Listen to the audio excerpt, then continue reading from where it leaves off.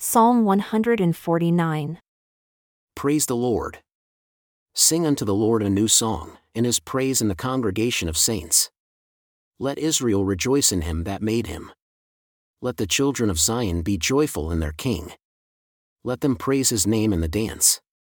Let them sing praises unto him with the tambourine and harp. For the Lord takes pleasure in his people, he will beautify the meek with salvation. Let the saints be joyful in glory. Let them sing aloud upon their beds. Let the high praises of God be in their mouth, and a two-edged sword in their hand, to execute vengeance upon the heathen and punishments upon the people, to bind their kings with chains and their nobles with fetters of iron, to execute upon them the judgment written. This honor all his saints have. Praise the Lord.